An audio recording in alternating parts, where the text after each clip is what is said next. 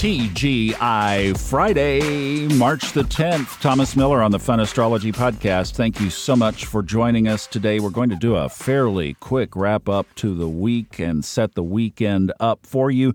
The moon moves into Scorpio tonight, 7:05 p.m.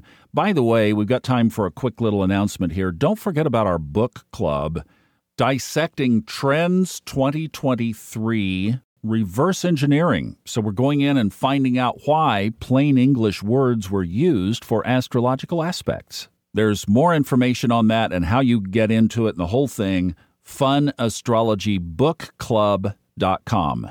We've already begun, but you can jump in. Kristen Lawhead is leading it. She will get you caught up and right on track with where we are. We would love to have you join us.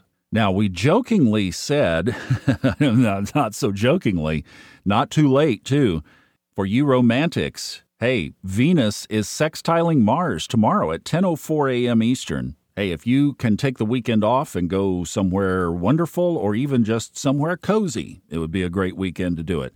And actually, the two benefics are both in aspects this weekend. Venus tomorrow on Saturday, and Jupiter on Sunday. It conjuncts Chiron at 1:53 in the morning. Most of you will be asleep, at least in the United States neck of the woods. So the applying strength of that will be on Saturday as well. And then let me give you the other one. Tomorrow at 4:04 p.m., Mercury sextiles Uranus. So this is covering earth, fire, and air. I guess water's missing from this weekend's aspects. You might keep a bucket of water nearby in case things get a little too hot. But, it's a matter of where you are with that Mars tomorrow that depends on how that Venus is going to be interacting with it. And remember, Venus and Jupiter are still fairly close together. I mean, they're 9 degrees apart tomorrow, so they're right at the end of the conjunction bandwidth. But that doesn't mean that, they are still very close together, still close in the sky. So you can still use that benefic energy to your advantage. So where are you with Mars? Is there war? Or are you getting ready to start a project or maybe two projects? Use the weekend if you can to move it or them forward. What about Jupiter sitting right together with Chiron? If you're living consciously, it's a great time to work on those inner wounds. If you're not living consciously, then maybe it expands those inner wounds. I would choose the former over the latter. So this would be a great time to use the expansion for the healing. If you're not familiar with where Chiron is in your chart, it would be a good time to find where it is. That's generally the area, the house and the sign. Any planets around it paint the picture of what that wound might be for you.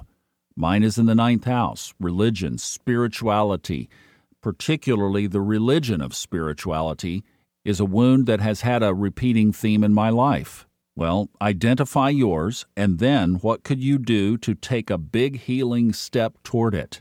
If you can identify that, you have Jupiter on your side to expand that healing. You see what I mean? Capture it. This is a today thing, really. This energy is strong right now. If it's a very sensitive wound, you have Venus, the love planet, the planet of beauty, the planet of healing, right there by it. Apply some Venusian salve to the wound.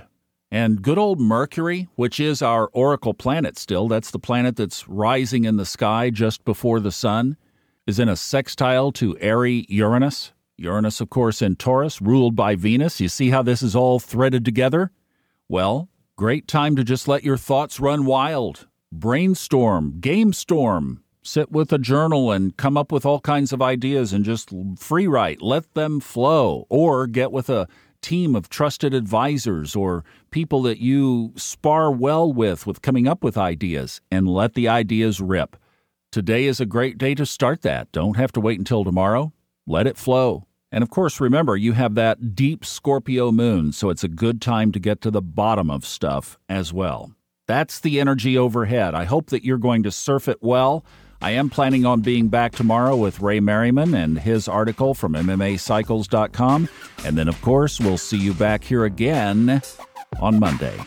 I love you. Thanks for a good week. We'll see you back tomorrow and Monday. Bye-bye.